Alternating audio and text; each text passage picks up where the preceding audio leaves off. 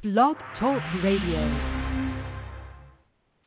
Hello and welcome. This is the Mid-Major Madness podcast. We don't have a better name than that, but that is what we are for right now.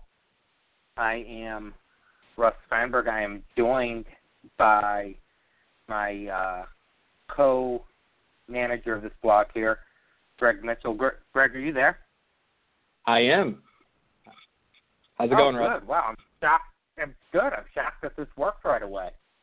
And it had the music, too, and the nice English lady, so it was. I think we're off to a good start.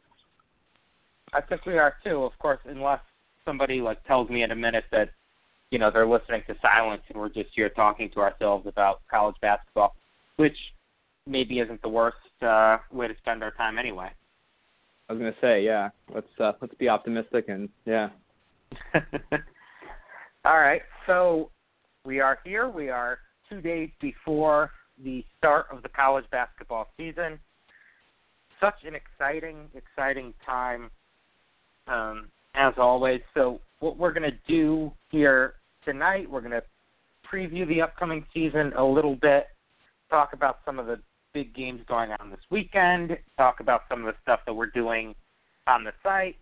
Apparently this service that we're using allows you to call in, and I didn't know how to deactivate that. So, let's have some fun. If you're listening, call in, and I guess we'll talk to you.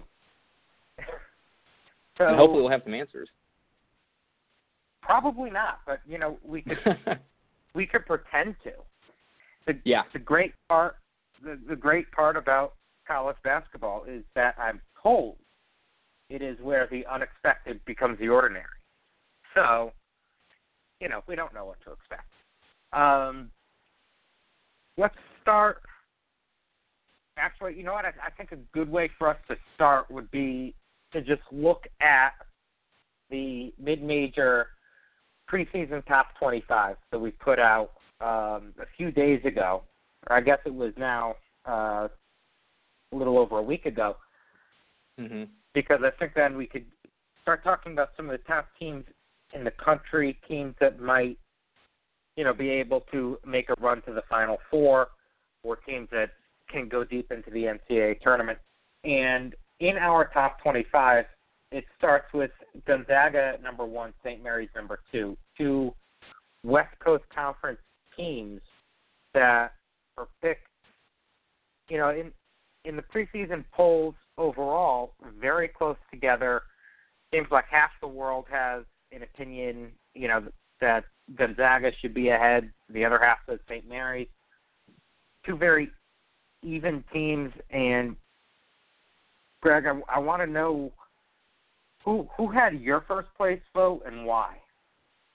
Well, I had Gonzaga, and, I think this is kind of fascinating because it's, the classic disagreement between a continuity with St. Mary's with almost all their major players returning versus the Gonzaga team, which while they lose a lot, like Domantas Sabonis, they also add in a lot of high-level talent, like Nigel Williams, Goss, Jonathan Williams, Jordan Matthews. Haven't played together, in an official game, but there's a lot of high-level talent there. So while I think Gonzaga may take them a few weeks for that all to come together, and it may take them a few months for that to happen, I think at the end of the day, they are the team probably from the mid-major ranks because of that talent with the best shot to get to the Final Four. Yeah, I think you're right. The intriguing thing about St. Mary's, which was a very good team last year, is that they return the core of their team. They're experienced. The schedule that they have is one where I think we're going to learn a lot about them right away. They open up with Nevada on Friday night, and then a week later they play Dayton. Those two schools are both ranked in our poll. Dayton number 4, receiving 1 first-place vote, and Nevada number 25. So we're going to learn a lot about them early on. They also play UAB. I was going to say Stanford. And Arlington. Oh, my gosh. Yeah. They they've got a tough schedule. We're going to know if they're good very, very quickly. UC Irvine also is a favorite in their conference.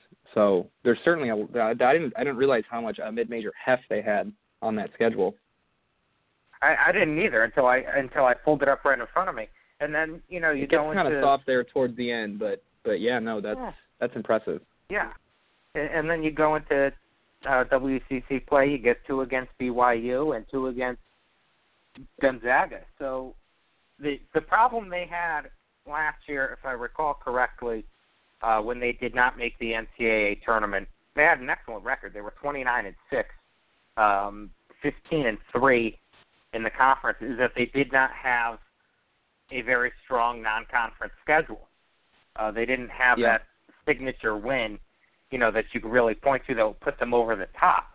They have opportunities for that this year, and if they take care of business, they will be an NCAA tournament team. We'll see what they could do from there. Just looking at their KenPom page right now, they were one of the most efficient teams in the country on offense, number 3 in the nation in effective field goal percentage. And, like I said, they return just about everybody. They did not have a senior on last year's roster.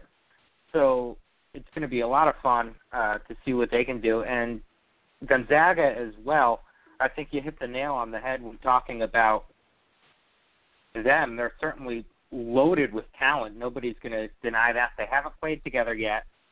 They have some big-time transfers who haven't played in a year. Maybe there will be a hiccup or two early on, but that's a team that you would expect to really gel at the right time down the stretch. Absolutely. And then just to go back to St. Mary's real quick, they do play early on here. We, as you said, we expect them to have a very efficient offense, but, they see a Nevada team which has a guy in Cameron Oliver who is probably going to play at the next level, and a lot of that is because of his defense. So, you expect Nevada probably to be a pretty solid defensive team. And then also Dayton, which, should have a very good defensive team as well. So I think that'll be a nice early test of, how much that offense carries over from last year, which you would expect it to with all the returning guys on that team. Yeah, and you bring up Dayton. Let's jump across the country now, because Gonzaga, St. Mary's, we have 1 and 2. 3 and 4, we have 2 A-10 teams in Rhode Island and Dayton. VCU not far behind them at number 6. We've talked about the Atlantic 10 extensively. I know that's your area of expertise. Between all of you're our putting voters, the pressure on me now. Well, that's why you're here. But between all of our voters, we ended up with Rhode Island ahead of Dayton, albeit just barely. I know that the name that comes to the top of everyone's mind when talking about Rhode Island is E.C. Matthews, finally healthy, a Player of the Year candidate in that conference. Do you trust Rhode Island ahead of Dayton and VCU, or do you differ there? I think I do trust them. I think they bring a lot of what Gonzaga has in terms of just a lot of really good players. Everyone talks about E.C. Matthews, but that team is loaded with very good players. Hassan Martin is an NBA prospect. Curran Iverson may be a fringe NBA prospect, but he really showed something with his ability to shoot from outside last year. So, and he does a lot down in the post, too, as a rim protector. There's a lot of high-end talent on that squad. And I guess the question that everybody's kind of assuming E.C. Matthews right away is going to be at all-conference form. That the injury, the year off, and I believe it was a knee injury. Is that right? I believe so, and it happened in their first game of the season. First game. So, there's no reason to think that he's not going to be what he was before. But, I think that's something that no one's really considered. And he could come out in his first game, score 25 points, and put all doubts to rest. But that's something certainly to watch, is this assumption that he is going to be, again, a guy that's going to be up for all league honors. because if he's not, obviously the Rams did not have the greatest year last year. They were okay, and they had other injuries besides D.T. Matthews throughout the year. But I think it's going to be important to see how he plays early on, just to see if he can be that X factor that kind of elevates them above where they were last year. And if he is, they certainly, on this list, besides Gonzaga, maybe San Diego State, I think they've got the depth of talent that would make them a team that could go far in March. Yeah, I agree with you there. The Atlantic 10 is a conference that always has, one or two teams that you say that about. Sometimes it doesn't quite materialize, but those three, Rhode Island, Dayton, VCU, I think are all going to be teams that we're talking about all season long. And one common thread among those three is they're all experienced teams. Yes, absolutely, especially at the guard position, which, as we know, is really important, especially in March. Right. I mean, Scoochie Smith has won a lot of games. I'm sorry, go ahead. Oh, no, finish your thought. Well, I was going to say, I remember when they announced the Cousy Award watch list, Scoochie Smith of Dayton, their point guard, he had a tweet out that was not very cryptic at all, saying, I don't know what exactly, but it was to the effect of, I guess I don't care about a team to win, right? Because he's been on some very good teams there for a very good coach. So a guy like that, a guy like Jaquan Lewis of VCU, those are, certainly very quality teams that I would have faith are not, even if they don't reach the heights that seem possible, I'm confident they're not going to disappoint entirely. Yeah, I agree. And the one team, though, that is up there that we kind of glossed over now, just looking at our top 25, because they're not in the A-10, they're not in the West Coast. The team that I'm not sold on yet, at least, is Wichita State. And they have I'm glad you said that, because we're 100% in agreement there. So I hope there's an Angry Shockers fan on right now, which would be great. I'm sorry? I hope there's an Angry Shockers fan on right now that can disagree with that. Probably is. There probably is. But the thing is that they obviously lost a lot from last year. They don't have the experience that Rhode Island, Dayton, VCU, St. Mary's, Gonzaga to an extent have.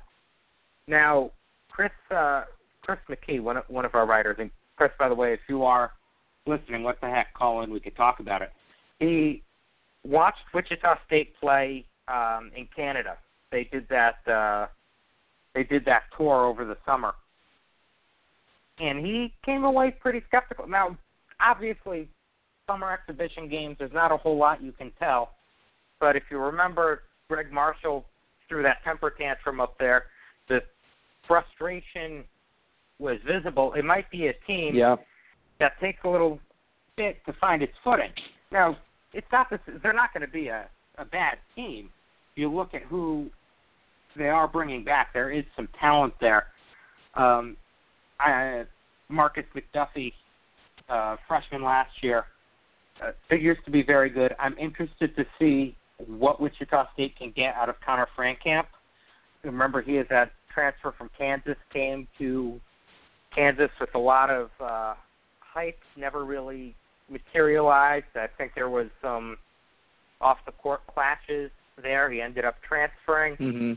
This may be his opportunity. I do remember he did play well, I believe, in the tournament against Stanford. I think it was the year they had Andrew Wiggins and they lost to Stanford. And I know he had kind of that was like his freshman year. Mm-hmm, right, and it was like, wow, this guy's the future, because he was a local kid. I believe he's from Wichita. I think.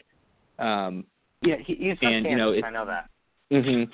And it seemed like everything was going to work out, and then here he is, and has the potential to really be the guy. After these two, school Hall of Famers are now gone. So it's in itself, that's a compelling story. Right. So I'm looking at his numbers now from his year at Kansas, 2014.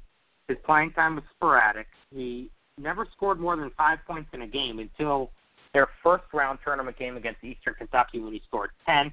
And then he shot 4 Okay. for 7 for 3 in that game against Stanford that you talked about, had 12 points, then ended up transferring. And he had his moments last year for Wichita State, had a very good game against Arizona in the tournament. That was a win for Wichita State. Had a pair of 14-point games in conference play. Had 13 against Seton Hall. He had his moments. If he can take that next step, then, Wichita State can be a quality team. And they are in a conference this year, the Missouri Valley, that does seem to be up for grabs. Yeah. Mm-hmm. And I don't know if this is the right time to talk about it, but that's as we were going to talk about some stories to watch this year, that was something I wanted to ask you about, whether you think there is an opportunity now within the Missouri Valley with Van Vliet and Baker gone. And that's not to say, I think we can have faith in Greg Marshall. I mean, we elected him yesterday, right, on the site. Right, we did. So a lot of people have faith in him. And, they've been really good. I was going back to say since, for about 6 years. So it's gone through a few cycles of classes. So it wasn't just Van Vliet and Baker and Clanthony early, but, there's certainly been some continuity there of success. But, I think there is an opportunity there in the NBC. But the problem I see is that besides Ben Jacobson at UNI, there's no real coaching, oomph in that league right now, it seems. So I'd love to get your thoughts on that. Well, I think you hit the nail on the head. And if there was ever a time for a team that's not Northern Iowa or Wichita State to emerge, this is the year.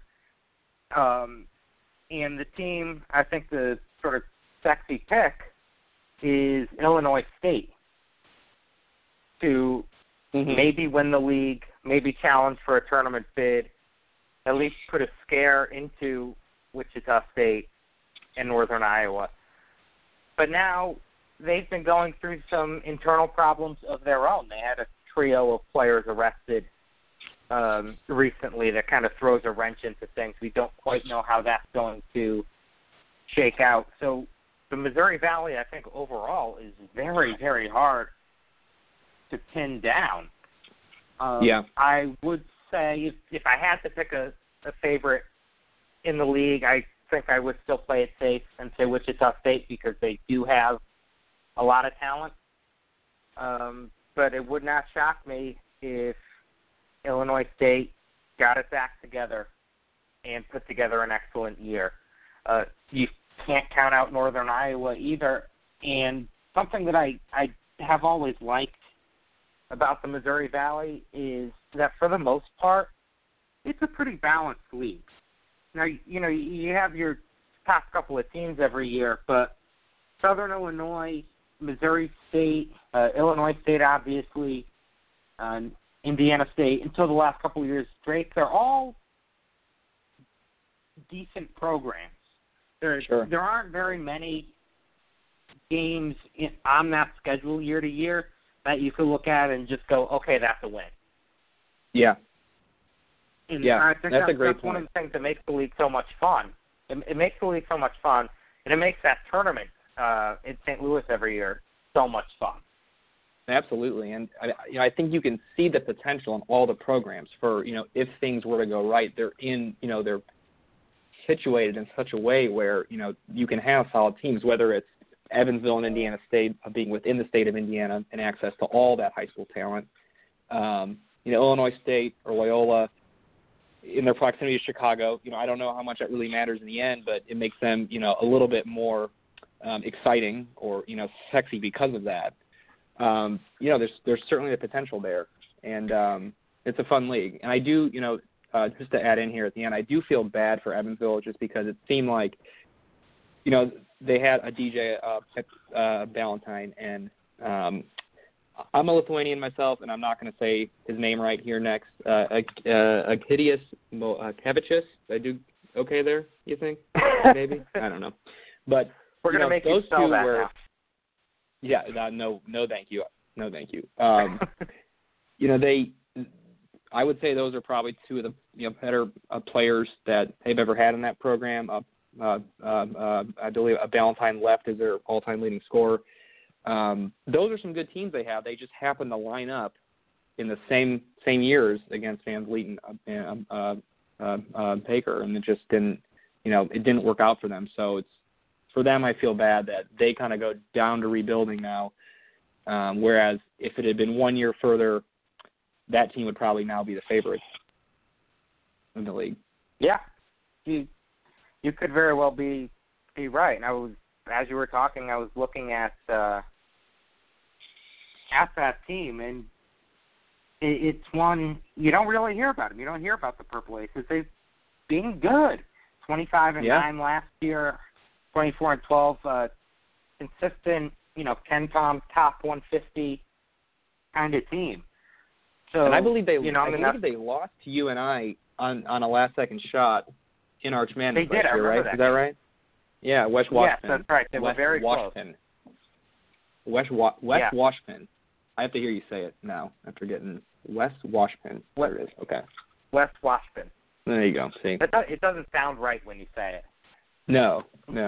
But yeah, so again, that's a program I may have a soft spot because I talked to Marty Simmons over the summer for a story. But, it just, with a couple of guys of that caliber, having never made the NCAA tournament, that you certainly feel for them, as you feel for anyone who did not get a chance to make it. Yeah, for sure. And you mentioned that game, that championship game of the Missouri Valley tournament last year. I remember watching that game and that ending. For Northern Iowa, could you possibly end your season on 3 more exhilarating games than they did in that championship game and those first 2 games of the NCAA tournament? I'm sure that took years off of Ben Jacobson's life, having to watch that. If you think about, the obsessive personalities that I'm sure you probably have to be a coach in the Division I level, that had to haunt him this entire offseason, right? He had to be replaying every second of that game against A&M. Oh, absolutely. I've watched the end of that game 3 or 4 times because I'm just blown away by it every time. I watched it live, and I was thinking, there's no way A&M's going to do this. There's no way. And it was amazing what A&M was able to do. And I felt awful for Northern Iowa. Yeah. Kids played their hearts out. But, they threw it away at the end, and it was an awful way to see guys like Jesperson and Washpin go out.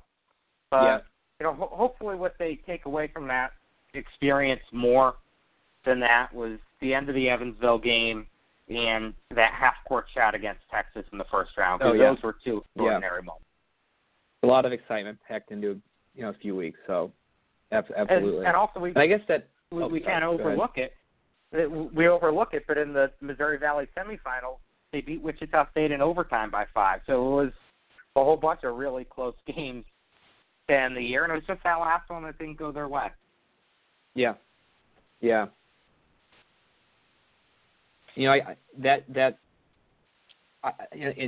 I almost wonder with everything they lost, as you just mentioned, do you think we're overvaluing them? As I go down here in our poll, I know we're kind of going ahead here, but we have them at number 16. Is that, going back to that A&M game, Jeremy Morgan scored 36 points, and he's back, and he should be one of the, he should be up for all league honors in the NBC.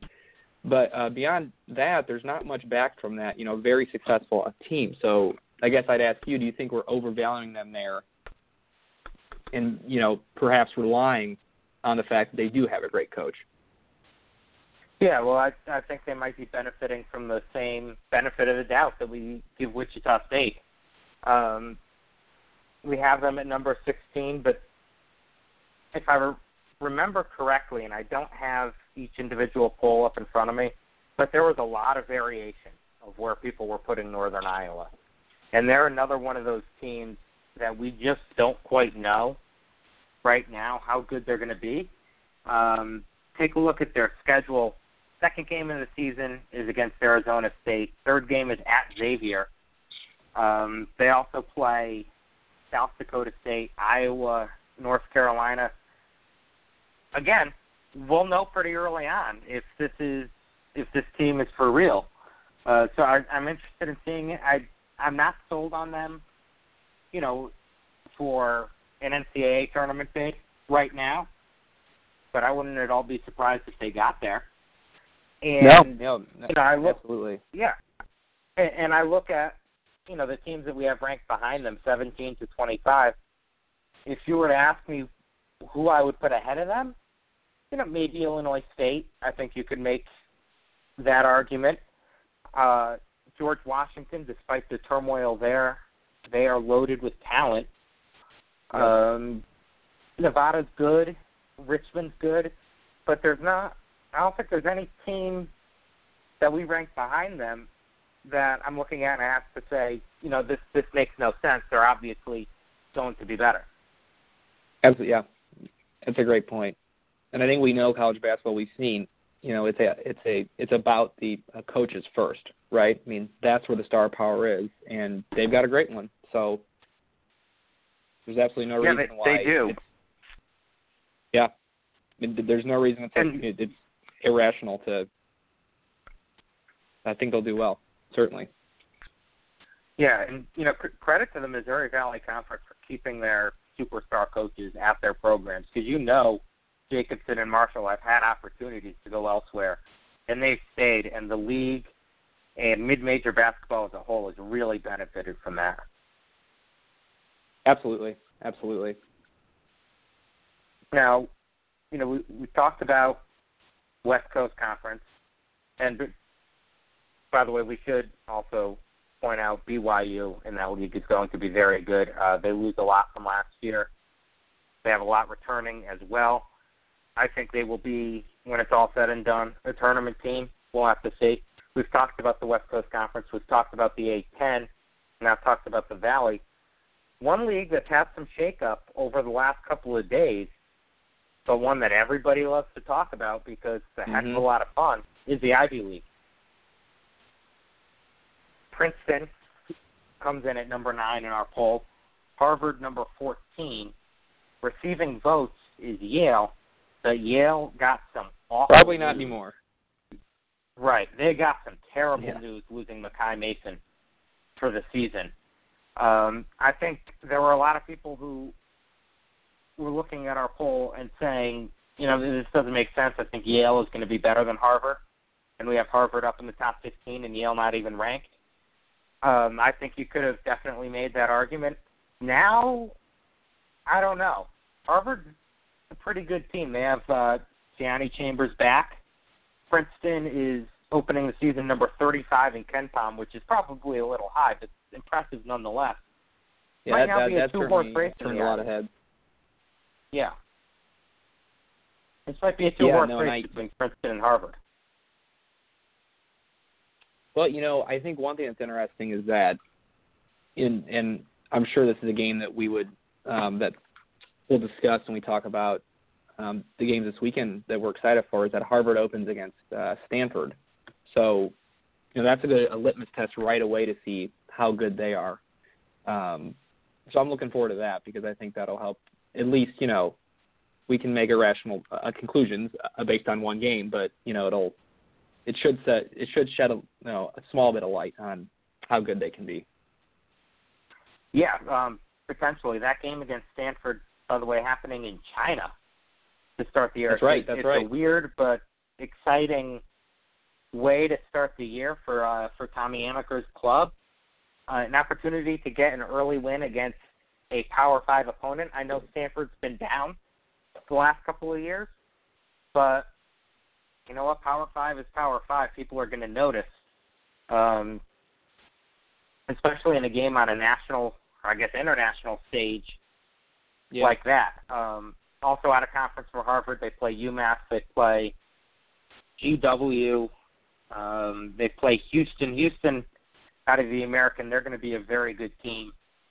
this year. They also play Vermont. I think Vermont is going to be better than people are expecting, so they'll have chances to build up a resume before conference play starts. And then, what we're all looking forward to this year, finally, we have an Ivy League tournament happening at the Palestra. Very exciting. And, we Long overdue. say now, I couldn't agree more. People, have poo-pooed it, saying, but the tradition of the 14-game tournament, blah, blah, blah. Yeah. Okay, tradition, but more games is more fun. And the Palestra is a great venue. So, too bad. I'm looking forward. I'm looking forward to it. I hope to be there at the Palestra. It'll be 4 teams, so the top 4 finishers. So that is where, maybe Yale in the course of 2 games can prove us wrong, or maybe Columbia, who people might be sleeping on. They'll have a chance now. You'll be a part of history, which is cool. And anyone who says that less tournaments at the end of the season is a bad thing, that just can't be right. That doesn't compute. Though I do, right. I respect history, so I think that's probably they've evened themselves out with having it in the Palestra, right? But I think they've made well with history, and let's just do it. Yeah, no, I agree. While we were blabbing, we did have a caller call in, so I would love to see who that is. Are you there? Yes, this is Mark from New Jersey. How you doing, guys? Hey, Mark. How you doing? Good. Now that you guys have made it right around to the end of the top 10, I wanted to call in and chat about my alma mater, my favorite team, the Monmouth Hawks. Yes. All right. I see you guys have them at 12. They return 88.7% of their scoring from last year. Lost Deion Jones. He was senior, 10.6 boards. But they did play without him towards the end of last year due to injury, went 5-1 without him. They returned Justin Robinson, who, like Scoochie Smith, has a valid case on why he's not on the Bob Cousy list. Ridiculous. I agree with that. Yeah, go ahead, guys. Sorry. First of all, I'll say Justin Robinson is one of my favorite players to watch at the mid-major level. He's a heck of a lot of fun, and I got to see Monmouth live last year in their home gym, and it was an excellent experience. Looking at where they stand, first of all, I think everybody ahead of them is a real quality team, and I think Monmouth is too, and they have the potential to move up. They play Syracuse early on. They get South Carolina. So, and they play Princeton, so they could beat a team that's ahead of them. The thing that I why held when you guys against, started talking Ivy League, I wanted to call in about Monmouth because there is quite a large debate in New Jersey over who is New Jersey's best college basketball team right now, and it's people Rutgers, say right? Seton Hall, people say Princeton. I was going to say people say Monmouth. It has to be Rutgers. No, I don't think Rutgers is the mark right now. Although Steve Peichel, I think, is going to do a great job there. Yeah, I agree. We have to make fun of Rutgers while we can because I don't think that's going to last for too long. Well, that was my favorite Monmouth moment last year was when we beat Rutgers. It was unbelievable. Many moments, but as far as this year, I know there's no way they're going to go 28-8. There's no way they're going to lead the nation in neutral and road wins. And it was ridiculous that both them and St. Mary's got left out last year. Again, the committee leaving out the little guy was just totally ridiculous. But South Carolina's a great chance for them. Syracuse is short on guards. Syracuse only has 4 scholarship guards. So I think they have a shot in that game because Monmouth has a lot of quality guards. If Monmouth can shoot the three in that Right. game, I think they have a shot. And then conversely, they go to Memphis, and Memphis doesn't have many big guys. They only have 4 players on the roster, 6'7" or taller. So they really have the two Lawsons. Tubby Smith's trying to rework it. I think Monmouth has, and then with the Princeton game, which is actually at Monmouth, I think they have a couple shots here in games where this year we say, well, Monmouth really has a shot in these games, whereas last year we had no idea UCLA, Georgetown, those type of things could even happen, even in the most optimistic of Monmouth fans' eyes. And the big player for Monmouth this year, the big X factor, I just want to get to this, is Jelon Hornby, who was a highly rated high school player. Yeah, went to Oklahoma. Mm-hmm. He was roommates with Buddy Hield. Kind of got outplayed by Buddy Hield, so he transferred. Ended up at Monmouth. A lot of players were. The beginning of last year, he had a lot of foul trouble. He really wasn't a big factor in a lot of those big upsets. Towards the end of the year, he really came on. There's some talk that he's going to move into the starting lineup, possibly small ball lineup or playing the 3. And he is the chance that Monmouth has to move into your top 10 lies with what he can do, because he has the ability to really be a special player. And I thank you guys so much. I'm going to hang up and listen to what you guys have to say about the Hawks. My big gripe, Justin Robinson on the Bob Cousy list. Scoochie Smith, I have all the respect in the world for him last year. They beat us. Dayton, he's a tough kid. And I really love what you guys do with the site. And thanks so much for the show tonight. Well, thank you. Thank you for calling. Yeah, thank you. Thank you for asking about the Hawks, because they are, without a doubt, a very fun team, and one I have no problem dedicating some time to here tonight. First of all, I think you're absolutely right about the snubs from the Cousy watch list. Greg, I know you wrote about it from the A10 perspective, and Scoochie. Justin Robinson, I think, has just as much of an argument. Ultimately, they have the chance to make their case on the court. Looking at Monmouth's schedule, the only game on there I see, again, that I chalk up as a loss right away is at North Carolina. North Carolina could win the national championship this year. Memphis is a program that is rebuilding, bringing in a new coach, an excellent coach in Tubby Smith, but they are not what they once were. Syracuse, an excellent point about their guards, and it's just the third game of the season. It's a Friday night at the Carrier Dome. You never know. I think Syracuse wins that game, but you know what? It wouldn't shock me.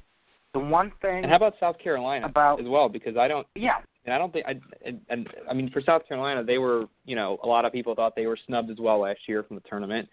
But they lose Michael Carrera, who was, I think, kind of the heart and soul of that team, and really, especially its identity on the defensive end. And I know they have they have a lot of good guards, large guards. But, you have a really experienced, very good guard like Justin Robinson in a road game for a team that still might be trying to find its identity. I could certainly see them winning that game. Yeah, they absolutely could. The one thing I wanted to bring up with you, talking about tournament snubs, looking at Monmouth's resume from last year, and it's an argument that's been beat to death over the summer, but I think it's worth bringing up again, is that Monmouth lost to Army and Canisius last year, two sub-200 on Ken Pom losses. Also lost to Manhattan. Those losses really put a damper on their resume, and to an extent canceled out some of those really good wins. Do you think that was the difference and them not making the tournament, being one of those first teams left out. And did that show that maybe they were a little bit overhyped, or they just had a couple of bad games? No, I think it certainly is. I think it's just because that margin of error for the small schools is so small. You just right. are not allowed to have an off night, you know. So yeah, and I don't off the top of my head really know. I'd like to compare it to St. Bonaventure from last year, because I believe the issue with them was they just didn't have, I don't think they had the awful losses. However, they didn't have the wins like against UCLA or Notre Dame right. or USC or Georgetown. And I can pop up their schedule real quick, but I think at some point you have to reward a team that schedules those games and plays those games. I know some of that's luck as to who's up, who's down in a given year when you schedule a few years in advance. But yeah, no, there's just no margin of error. So even if on one hand, a committee says if you don't play those games, we're going to punish you. On the other hand, even if you do, you're not allowed that off night. So it's kind of a lose-lose for the small schools from that perspective, which is not a shock, but that's just how it is. Right. And let's be fair. We always say with small schools, you know what, you want to play with the big boys in March, schedule them, beat them, and prove you belong. Well, they went to UCLA. They won there. Turns out UCLA wasn't as good as we thought they could be. They went to Georgetown, won there. Georgetown had a bad year. And I don't think anyone expected Rutgers to be very good, but they were hideous last year. So that win didn't look all that great. So they have some rough luck. At the same time, we wouldn't be having this conversation if they had beaten Iona in the MAC title game.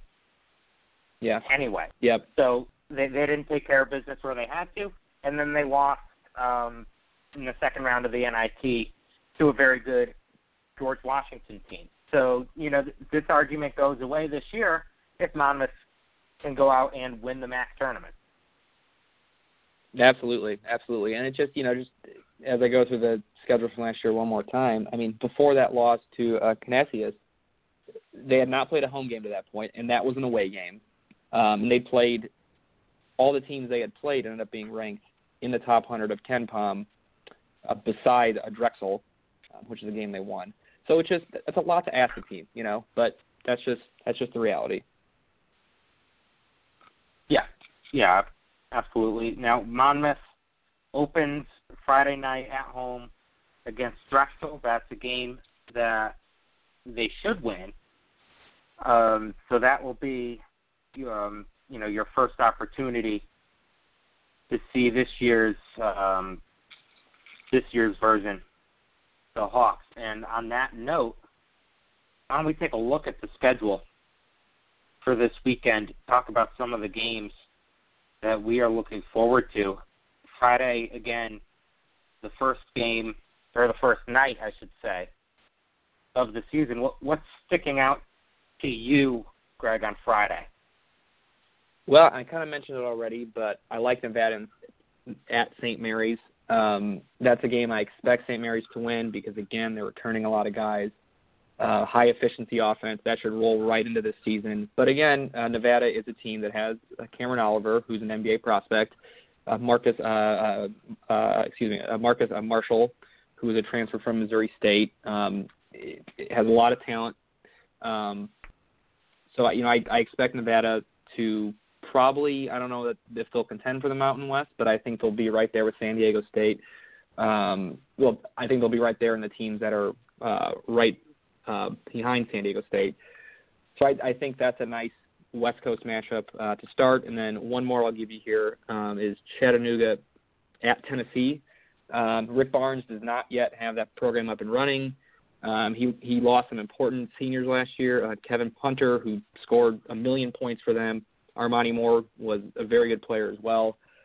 So, we know the Mocs are going to be good. So I think that's a chance for them to get a win, and they turn around and play UNC on Sunday. So that's a very, I know Tennessee's not great, but it's a road game. They're probably not going to win Sunday in Chapel Hill. So, I think there's an opportunity there for them early on. How about you? Yep. Well, actually, one game I wanted to get your take on that I'm going to be looking at a little bit on Friday, and I'll probably end up watching part of it. LaSalle is playing at Temple in a Big 5 game. Temple will be favored to win that game. I think they will win that game. I'm interested to see LaSalle play this year, and this will be the first opportunity to do that. They had a very down year last year, but they bring in a lot of new pieces ready to contribute, and it's a team that's kind of hard to peg just because of all of the transfers and the new guys that they're bringing in. But this will be a good barometer for them early on. Absolutely. And they certainly took a hit when Savon Goodman, who was a transfer forward from Arizona State, very good player, he left the school in the middle of the summer. Had he been there, that really would have been, the 1-2 punch with him and Jordan Price, but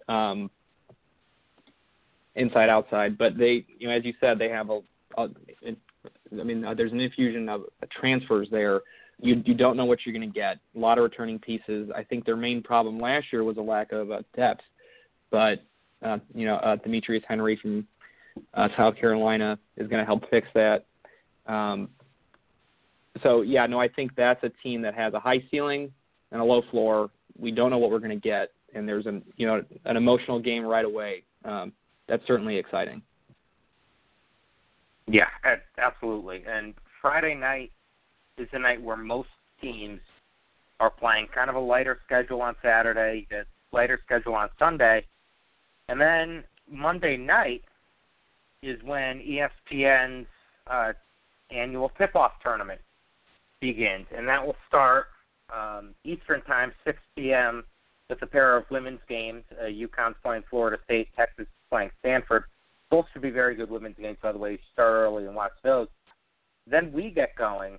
By we, I mean the mid-majors, at 10 o'clock Eastern with Princeton and BYU, then San Diego State Gonzaga, Green Bay Pacific, and then after that it kind of goes down the tubes for a little bit before Dayton plays Alabama Tuesday afternoon. But it's a loaded schedule. Yeah. Wondering what you're looking forward to there. I think my answer would be Princeton, BYU. Early chance to find out what both those teams are about. And could be a lot of scoring in that game as well. I think that both of those teams. Yeah, that should be up and down. Both of those teams like to get up and down the court.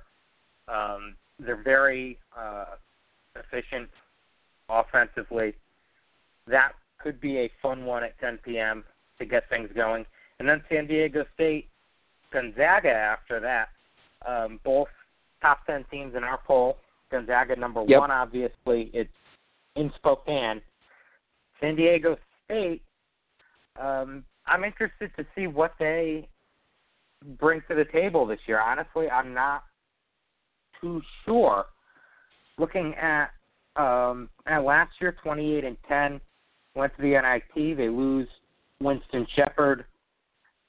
I'm not so sure how good they're going to be. Malik Pope, an excellent player as well. I'm excited to see what they bring to the table. Yeah, and that's a team that I agree has a lot of question marks, but I think you can see the ceiling there. And it's one of these teams where if things fall together, it's the type of team that wouldn't really have a weak spot, right? Like we know they have a great guard in Trey Kell, excuse me. If Pope lives up to expectations, he could be taken in the first round. Again, I know that's not been his career up to this point, but he's extremely talented. And they have a transfer from Indiana, Max Hutzel, I think is how you say his name, but he comes in, with the reputation as a shooter, which over the past few years we know that's not been something that the Aztecs have done well. So, again, a lot of question marks, but if things break right, this is a team that you could see advancing pretty far in the tournament, and they certainly have a test of it against Gonzaga right away. Yeah. Again, Malik Pope, a guy who pulled his name out of the NBA draft last year, looks like a wise move, and he has a chance to be one of the better players in the Mountain West, a conference that was down last year. Looking for a team to assert itself. It could be San Diego State this year. UNLV, of course, is definitely on the rebuild. Nevada should be pretty good. Fresno State got the tournament bid last year. That's going to be an interesting league to keep an eye on.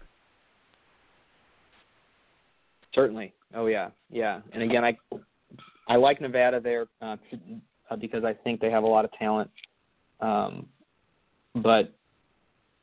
And I think Fresno State, I know that's something that we caught a little bit of flack on the other day on the Twitter account for kind of counting them out. Yeah, we did.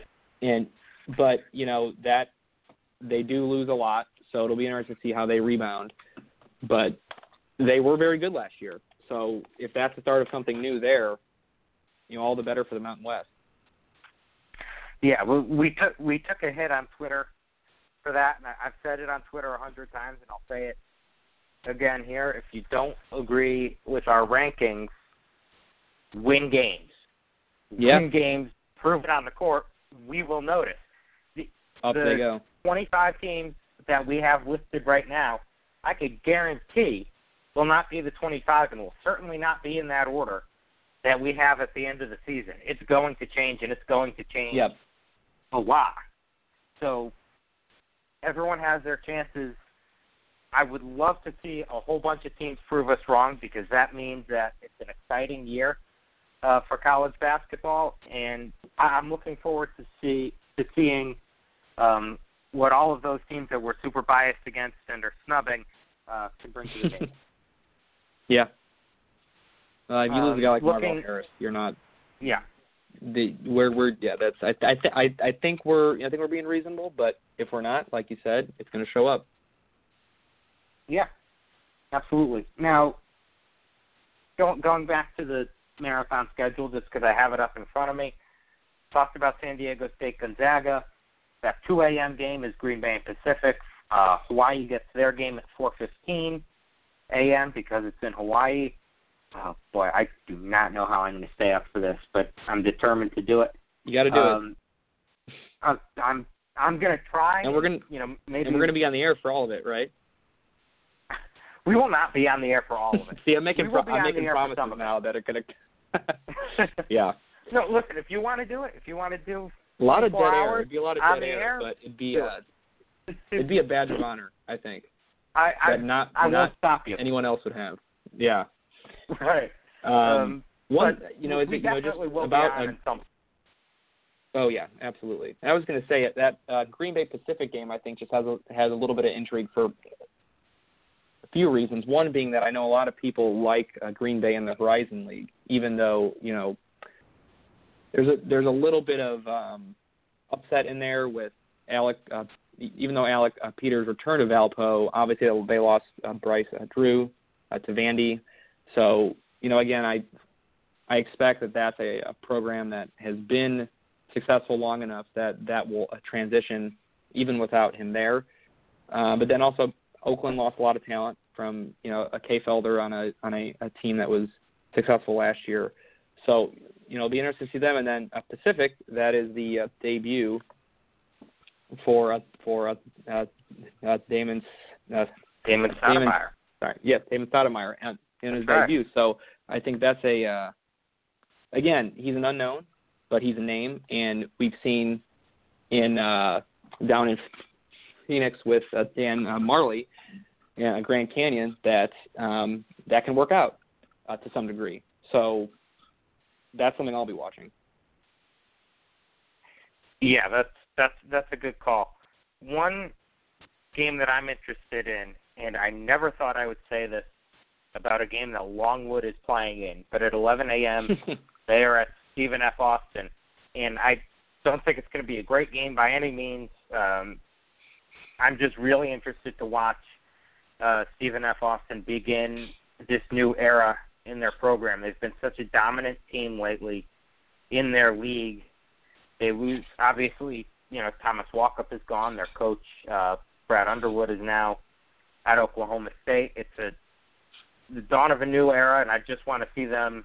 I just want to see them play and see what they're all about. And I have no expectation for them or for that game whatsoever.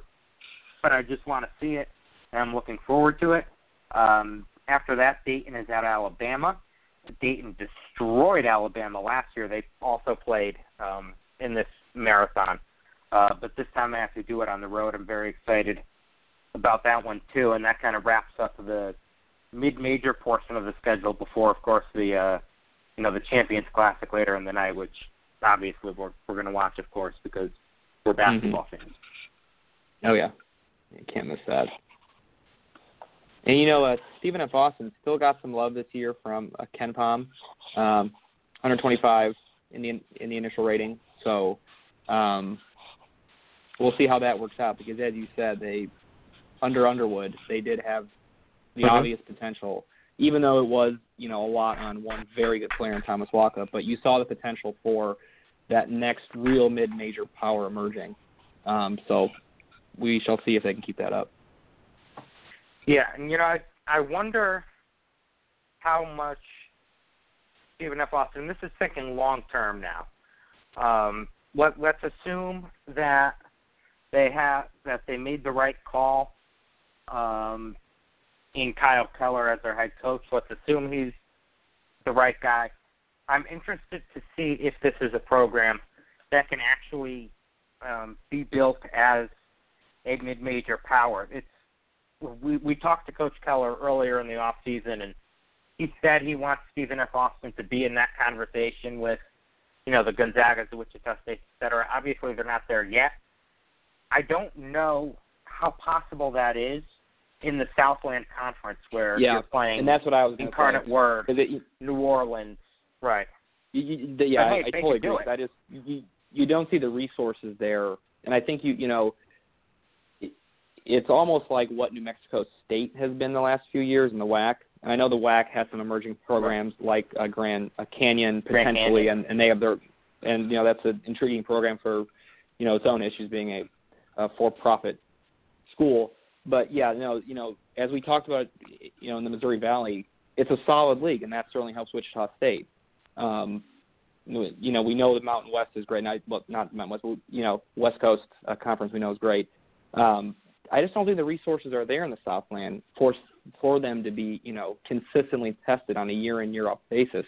And that may be wrong, and it may be that, like New Mexico State the last few years, even though they didn't make the tournament last year, you have that, fairly easy path there, and that in most years, obviously anything can happen in a tournament, but most years you'll have that shot to have a shot. But, from a competitive standpoint, I totally agree.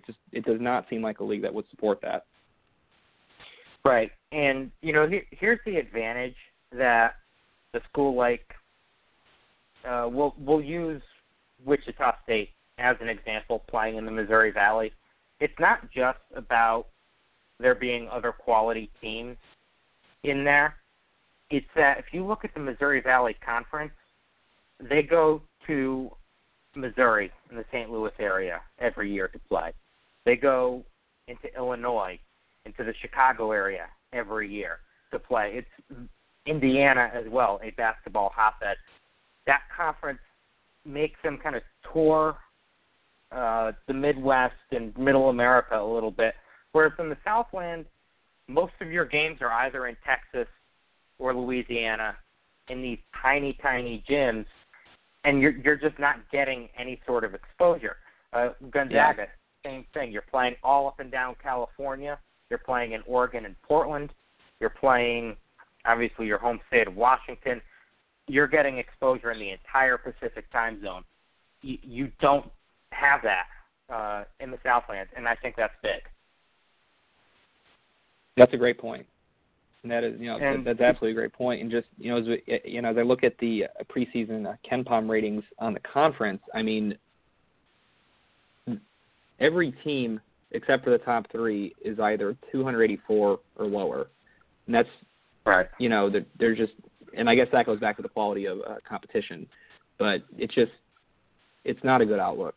But, they have shown that they can get talent and they can win. So, right. They've shown it, but is it sustainable? That's a great question, and there's certainly operating at a disadvantage now without a great coach until we see that Keller can accomplish what Brad Underwood did there, which is entirely possible, but we'll just have to see. Right, and I don't want to sit here and rip the Southland Conference. No. That's not. Something else that's important to bring up, and I thought of this as we were talking about the resources that a school like Stephen F. Austin would have. It reminded me of Texas Southern, Coach Mike Davis there. The SWAC is a similar sort of league where they're playing a lot of 300 to 350 teams that you're never going to get on ESPN, for example. But what he does every year is he plays a bunch of guarantee games where they go to Louisville, Cincinnati, Arizona, Baylor, LaSalle, Southern Illinois, all of these schools that not only they're going to be on local TV, but they get a nice paycheck as well. But Texas Southern doesn't play a home game until January 14th because Mike Davis is bringing them around and making a lot of money. And that's maybe appealing to recruits because now you get to play in, the Yum Center in Louisville, or you get to play at Baylor. That's exciting. You get to travel all over the place, and you get a nice little check. And I wonder if a school like Stephen F. Austin, maybe not to that extent, because that is a little crazy what Mike Davis does, but, this year they're playing at home against 3 non-Division I schools. Maybe they do look to take some more early losses in exchange for some exposure, some experience, and some money.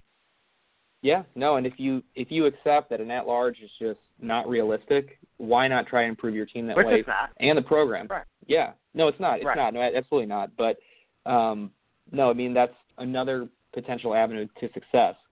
And certainly that could be something that they can consider in the future, or should consider in the future. Right. We've been blabbing for a while now. I'm sure a lot of people have probably tuned out.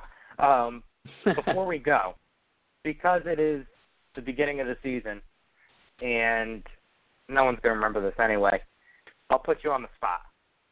We're in an hour in here, so yeah. If anybody's still here, they really love us too. So I don't think you can do any wrong at this point. All right. So I'm going to put you on the spot.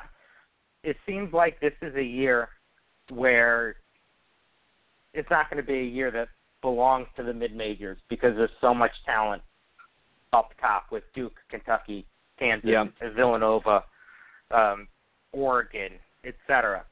But once the NCAA tournament starts, we've seen crazy things happen.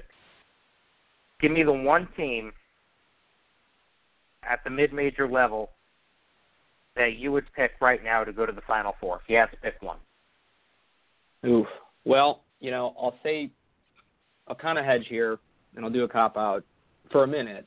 I'll say, Ooh. I know. Okay, well, see, I'm down to 3 here. I think it's between Gonzaga and Rhode Island and San Diego State, but I'll knock off San Diego State because I think you convinced me earlier that there are more. There are a lot of question marks there, but I'll take the team with the most sheer talent. Gonzaga certainly, they've got an All-American on their bench in Zach Collins, right? There are no mid-majors that can say that besides them. And they have experience. I mean, there's a good mix there. Again, I wouldn't be surprised if they enter conference play with, a couple losses or, even 3 losses. But I think that that's a team that, I think this is the first thing I said on this episode. I think that, when it comes together, their ceiling is so much higher than anybody else. And I think Rhode Island is in that same I think they're in that same vein, and I think it's maybe a little bit safer because all the guys, besides E.C. Matthews last year, but then obviously he was there the year before and the year before that, they play together. I don't think they're as talented as Gonzaga, but I'll say Gonzaga, but I'll hedge by saying if there's another team, I think it's Rhode Island. And now I've got to ask you the same question too. And you can't say Gonzaga either. Because I took that. Yeah, I was going to say Gonzaga. Don't be a copier. And I won't, but I'll give you my reason for Gonzaga. Anyway, it's because the last 2 years, just luck of the draw, I've been called on to write the season preview for them for SB Nation. And I was writing this year's, and I remember looking at their roster and going, all right, so, you'll start Williams-Goss. You'll start Perkins in the backcourt. Got Matthews. Got Karnowski, who's now healthy. And I was just going down the line, and I'm thinking, where is this team's weakness? Yeah. I just did not see it. And you're right. And they have even a very good bench with Collins and Silas Melson and et cetera. So that's why I think sheer talent, they would be my pick. But if you're not going to let me go with Gonzaga, then Taken. Yep, taken. All right. Let's see. I'm calling him. No, that's fine. I like Rhode Island. I like Dayton. You know what? I'm going to go with Dayton. I'm going with Dayton. Okay. They're an experienced team. No they concerns travel about very well. Okay. What were you going to say? Well, I was going to say, I love Dayton too, but just playing devil's advocate here, they do have potentially some depth issues in the front court. But it's a great backcourt, okay. So I could certainly see that. And great backcourts win in the NCAA tournament. Yes. Yes. Do not misconstrue this. I'm not picking them to go to the Final Four. But if you had to give me a non-Gonzaga team that could make a deep run in the tournament, I would not want to be facing the Dayton Flyers. They're also very well coached. They're well coached. They travel well. They have an excellent backcourt. And that is a really tough combination to beat. And we know that they're good, and they're a very good defensive team. So, I want to trade you Gonzaga. Well, I want to trade you Gonzaga for Dayton now. So, if you want Gonzaga, okay. I still like Gonzaga Dang more. It, call my bluff. Yeah, and that, and I think Dayton could be very good this year too and go very far in the tournament. And that leads to the question then: how long is Archie Miller going to stay there, right? Because we're starting to reach the point now, and I can't off the top of my head, I don't know the jobs that he's potentially turned down or that he's talked to, but we're starting to reach the point now where he's had so much success there and he's still there that you start to hope as a fan of mid-majors that maybe he's the next Mark Few, right? Because as you just said, all those reasons with kind of the infrastructure there with like the fan support, that's a place you can win and win for a long time. So it certainly wouldn't be a surprise if that's just where he stays. It's possible. I'm trying to think of which high major jobs could open up in the next couple of years that would make a real run at him. I'm not sure. Off the top of my head, I don't know how he turned down Missouri. If they I'm joking. That's completely a joke. I was wondering where you were going with that. No, I'm just being a Missouri alum. That'd be great. But that's no one should be going to Missouri right now. So yeah. The thing is that the Dayton job is probably better. Not in terms of money, but it's better than a lot of high major jobs. Again, the support, the dedication to basketball at that school. Ohio is a good recruiting territory as well. And the A-10's an excellent league. So, Archie Miller's in a pretty good position. And, think about Shaka Smart. He went to Texas, which is, you could argue that is the best job in the country behind, Kentucky and Duke because of the resources that Texas has. That school is loaded. It's in Texas, which has excellent basketball talent, maybe more so now than ever before. And that can, if Shaka plays his cards right, he can do outstanding things there. I don't know if there's a job like that that's going to open up in the next couple of years for Archie. He might be staying at Dayton. And, Yeah. Maybe we're just maybe that's just wishful thinking for us. But it's possible. Yeah. I think Dayton's a good you think you think we've bored people enough here? If we haven't, then we probably should have. But this has been a lot of fun, and the fact that we got a caller, I'm going to call that a big success, and that was really fun. So I'm hoping that's the start of a lot of those. That'd be great. Yeah, absolutely, and especially considering we didn't really promote this that much because I admitted I do not know what I'm doing with the with the provider that we're using here. It's hasn't gone very well.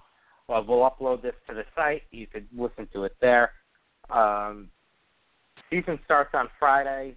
Starting on Friday, we are really ramping up our content on the site. We're going to have everything you need. We're going to be at games. We're going to be previewing games. We're going to be watching games. And we're going to have a lot of fun. We'll be trying to make this a weekly thing here. We're going to do something a little extra for the marathon Monday into Tuesday. Stay tuned as we work out the details on that. So until then, Greg Mitchell, I'm Russ Steinberg. Thank you so much for listening, and enjoy the start of the season.